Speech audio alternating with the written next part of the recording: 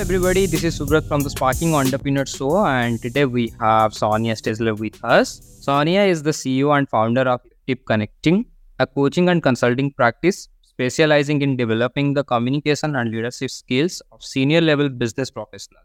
She works with her clients to craft their message, convey it with confidence, and most importantly, connect with their audience. She is a certified professional coach, conversational intelligence coach, and a certified tiny habits coach with several decades worth of experience in management, sales, training, education, and coaching.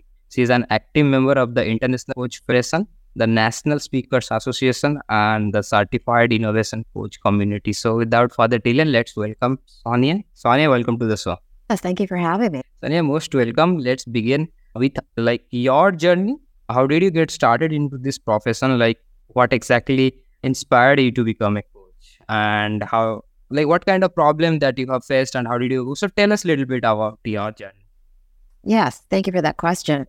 So I was in a sales role, and I had been with an organization. We started as a startup, and I'd been with them as their top sales producer for 10 years, and we were bought by a competitor. It was kind of ugly because the corporate cultures were very different. And at that point, I had a friend that had introduced me to a coach. I'd never heard of coaching. So I thought, this person seemed to be the type of person that could help me navigate what my next career move should be or would be. And so I interviewed her, and we hit it off, and she was instrumental in helping me figure out what my next career move would be. And in the back of my mind, I thought, at some point in my life, I think I'd like to be a coach. I didn't have a time frame, but she left such an impact with me that I thought I would like to pursue this at some point in time. I didn't realize that 6 years later, I would be on my route to actually becoming a coach. So that was my inspiration, just the impact that coaching had on my life and my career inspired me to want to do the same for others. Wonderful. And how it's going on now? I've been a coach since 2011, so over a decade. And my background is in healthcare, so I started as a health coach, but that really wasn't filling my bucket. So I decided that I really needed to take a look. And I've had several coaches since that first coach. I think the first coach was really the most impactful. However, I've had coaches along the way. And so I'd periodically hire coaches to help me launch my business, really discern what my niche would be. And through the help of those coaches, really looked at my prior history, my prior experience, and realizing that communication was the foundation for everything that I did. And I had this aha moment that there's no communication coaches in my area. And that's how I would launch. I would niche into communications. And it's been a wonderful ride ever since, because there is a significant need for the ability to present well, to be able to navigate difficult conversations, especially when I work with people who are not from the U.S. Sometimes in a corporate environment, they don't quite get small talk, which Americans do. So there's a lot of cultural communication because people in the U.S. have a different communication style than people from other parts of the world. And there's also a gender difference. Women communicate differently than men. So there's lots of areas under the umbrella of communication that I coach my clients on. And especially whom do you serve and how you are helping them? So my main target are the mid to senior level professional in a business, in an organization. Now, I do have some clients that I have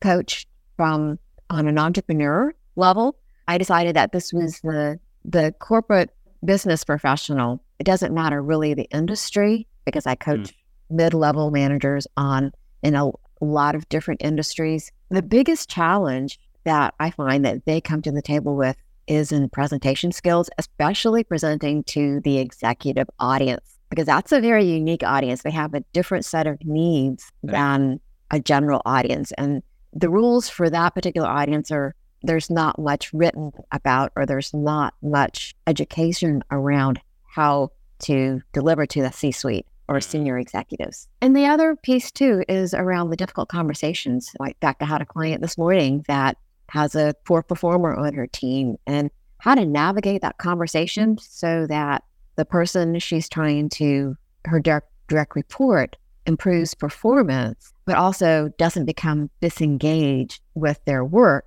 through this conversation. Because we all know that people don't leave organizations, they leave because of their manager. Correct. Culture.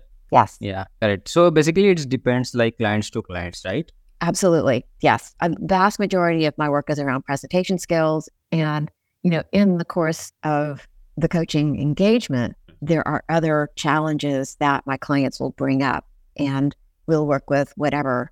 It's really the client brings, it's their agenda, not mine. Correct. Yeah, absolutely. So like what types of coaching options like that you have? Is it like you are mostly on one-on-one coaching, or you have a group coaching, any kind of program? So if anybody wants to get coaching from you, then what kind of options are available? So I coach individuals, and I've just been through a team coaching certification. So I really enjoy working with teams as well, because most people work in teams these days. Yeah. And most of the dysfunction in a team is really the foundational component is conflict. And those difficult conversations, how do you work through conflict with another team member? So mostly you are Yes. into one-on-one, right? Mostly, majority, but I am doing some team coaching work as well. So team coaching, like you do mostly like in organization. Yes. I decided early on that organizations was really where I wanted to market my business. Got it. Wonderful. That's awesome. So since you got tons of experience in this industry, what do you think that what are the most important qualities that a successful coach is? So I think the challenges are actually marketing your business. However, I think successful coaches identify where their strengths are, and they have a passion for how they can solve or help their clients move forward. The hardest part really, I think, is getting started, is really defining your niche, because my initial niche was, it wasn't really the best fit for me. And that took a lot of reflection, a lot of work on my part to figure out where are my strengths? Where can I make the greatest impact? Where can I help the majority of people? What problems can I solve? Can I help them solve? And so that took some time.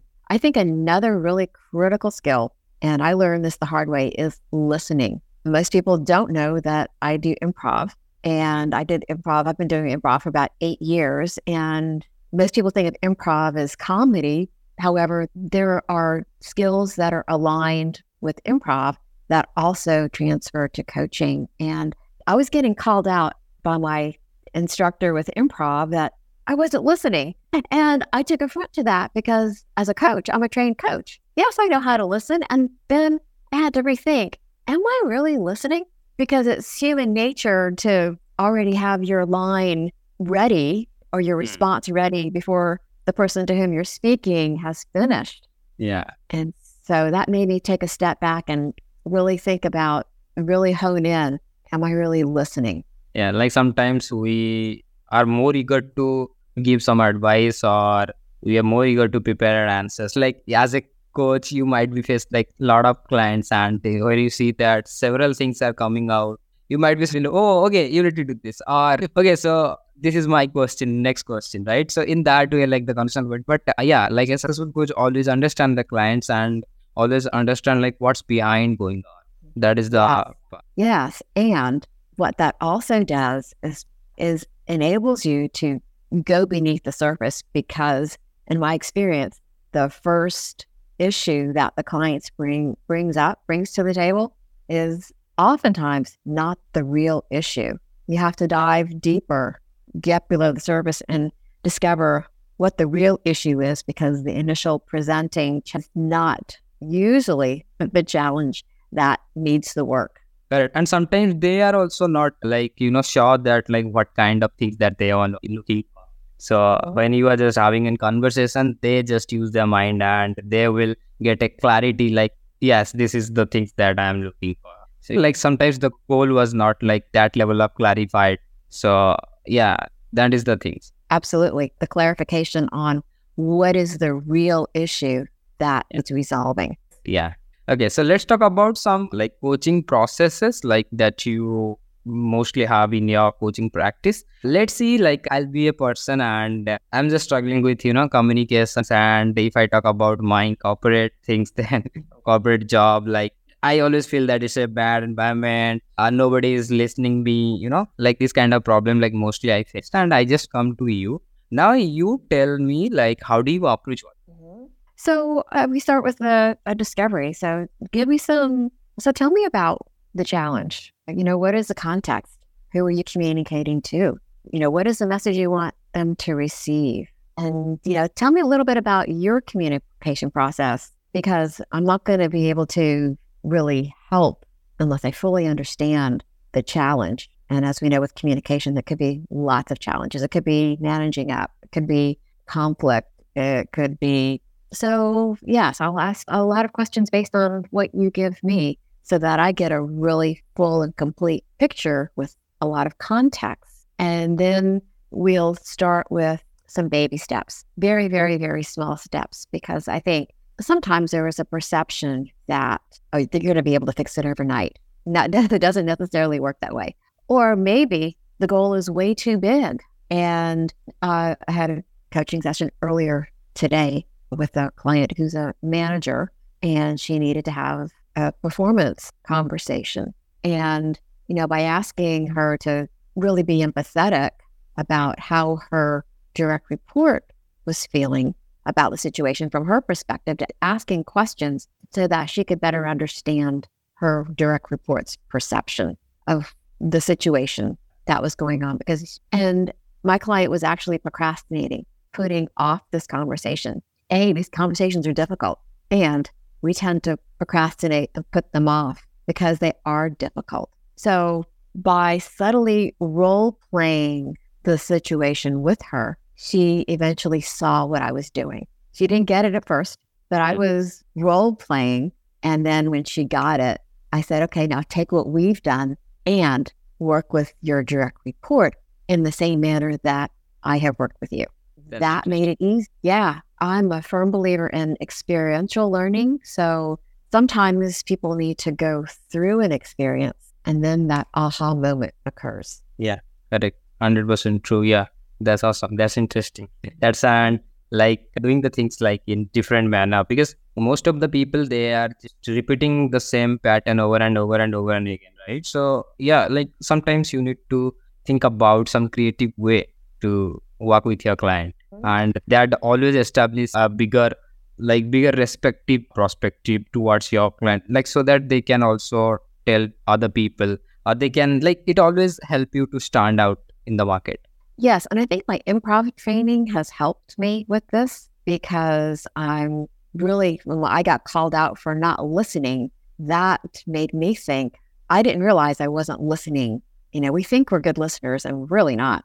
So that kind of honed my ability there. And to be very mindful of if you can see them, if you're doing, say, a virtual call, their nonverbal communication, changes in their tone of voice, all of that counts in the ability to say yes. And yes doesn't mean agreement. It means acknowledgement. I've heard you. Yeah. And let's build on top of this. Wonderful. Awesome. So since you are helping like a lot of people, and like, where do you get the energy to wake up each and every day, stay motivated and continue to grow as a coach? I love that question, because I'm a lifelong learner. I think every day there's something new to learn. And sometimes I learn just as much from my clients and my coaching as perhaps they're getting from me. So I think it's a mutual type of learning. They may not see that, but sometimes they give me information that, I would have never thought of that, or to see them grow. To me, that's the beautiful thing. You see them at the very beginning, they're like little caterpillars, and, by the end of the coaching agreement or coaching time, to see them turn into butterflies is how I sometimes describe this. Sometimes, we don't want to get stuck in that messy middle, but to see them evolve over time. I just love that. I think it's a very cool. Correct. As a coach, it is a really beautiful feelings that when you see that your clients is getting result or they are doing the things that they wanted to do. And it always gives you that level of kicks to do more and more in your life, to help more and more people. So as a coach, it is a really important thing. Oh, absolutely. In fact, I had another client this morning that she had created a vision board at the beginning of the year. And she took it out this morning because she had a particularly rough week. And she said, I have accomplished everything on this vision board except for one thing. And to see her just being with pride that she had accomplished everything that she had set out to, and we're not at the end of the year yet, so we still have several months, that she had felt so good about herself that she had accomplished so much. It was just joyous, satisfied, and fulfilled she was. Yes. Yeah, I can understand. Yeah. It's really a nice thing like to experience when you know that, like when your clients accomplished all the things that they have on the vision board. Because when we start first creating our vision board, we have a little bit confused or we have a little bit doubt like whether I'm going to achieve these things or not. Yeah. No matter how hard that you are telling yourself or you are telling your subconscious mind, yes, I can do it, I have confidence. No matter what, like sometimes some corner you will feel that you'll have a little bit of doubt yourself, that because all we are humans and that's why our mind works. So you have that level of things that whether I'm going to achieve it or not. So, and when you after complete all the things, when you see that I have achieved like 50% or maybe 60% or maybe 70%, that's a huge. I can achieve big and bigger things in my life. And that always gives you that level of confidence to move forward. Absolutely. I call that the success momentum, because if we can, sometimes the goal might be really, really big. It's intimidating. But if we can break it into smaller components and start accomplishing small things at one thing at a time, you can't do everything all at once. But if you start setting yourself up for small wins over time, you'll eventually get to that big win when you look back and say, wow, look where I was and now look where I am. That's huge. That's huge. Correct. Absolutely. And you will also get like some sense of achievement. And the truth is that when you see the result, we put much like work into that. So that is the reality. Yeah, absolutely. When you start making those small wins, it actually propels you to keep going forward. Yeah, it provides that fuel, that impetus to keep going, even though sometimes you might get a little stuck. But if you can just remember, okay, I had success with this, this, and this, and this, I can get through this as well. Over time, if you're consistent and persistent, then you end up really achieving something great. I heard a really, really great story this morning. One of my favorite writers, Todd Henry, wrote about a bamboo plant. Sometimes it takes about 3 years for a bamboo plant to actually get established and start growing.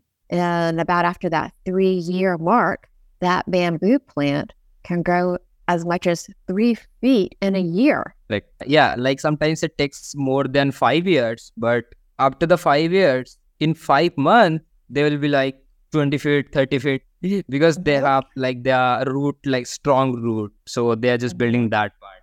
Yeah. And it applies, and as we humans, it applies with all of our life things. Right. And I thought, I'm going to use that analogy. And I did use it this morning, because you have to set the foundation.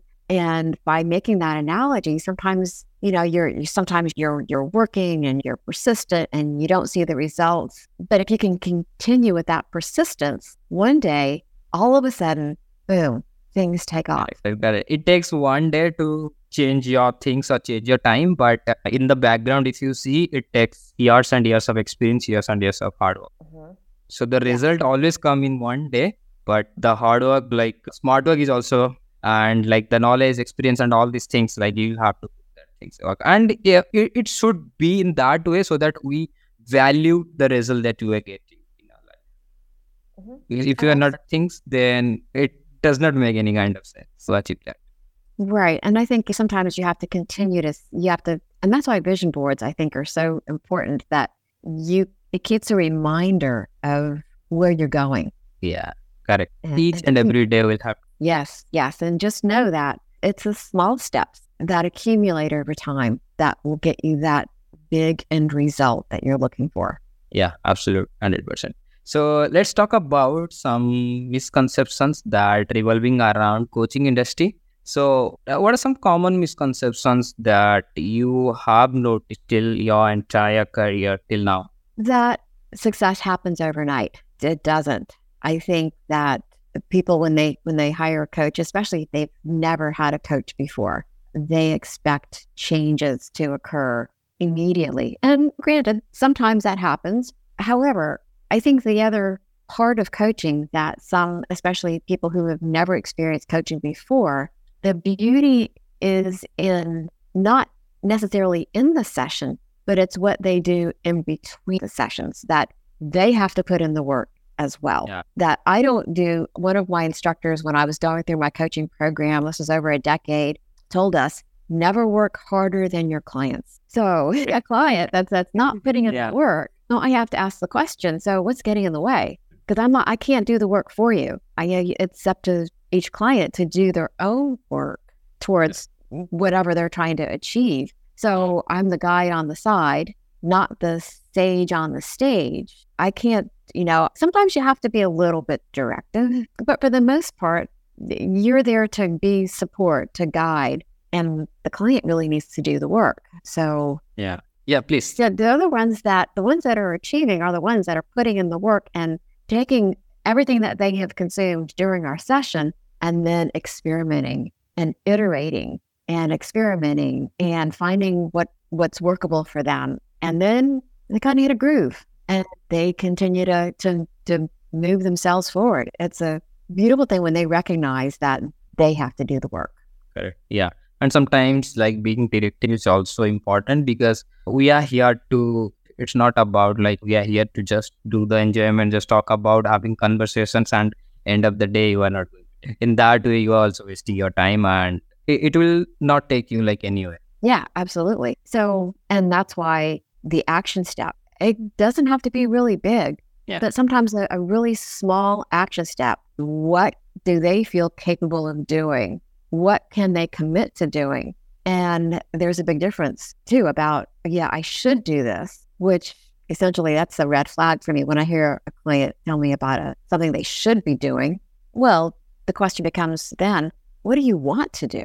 And sometimes that's in conflict of what they feel is something that's imposed on them versus something that they really desire and they want to do. Correct. Yeah, absolutely. Okay, Sonia, I do not want to end this conversation, but we are limited by time. So we have only 2 minutes left. Tell us what is the best possible way to reach out to you so that our people can find you and get in touch with you. Yes, thank you for that question. They can find me at sonjastetzler.com. And I think you'll have my name probably in the show notes. I am on LinkedIn. That really is the only social media that I use. I'm not on Instagram. I'm not on TikTok. I just find that LinkedIn is my playground to focus on one and do a good job with one. And if they want to reach out, I'm at sonjastetzler.com on email. And I thank you for the opportunity. Wonderful. Guys, to make sure you follow Sonia, wonderful person, great personality with great journey, and you can reach out to her according to your coaching needs. So that was today's episode of Sparking Entrepreneur Show. Thank you, Sonia, for being on the show, and it was an honor to hosting you today. Thank you for inviting me and having me on your program. Thanks again, Sonia. So that's it. I am your host, Subrat, signing off, and you guys have a wonderful day. Bye, guys.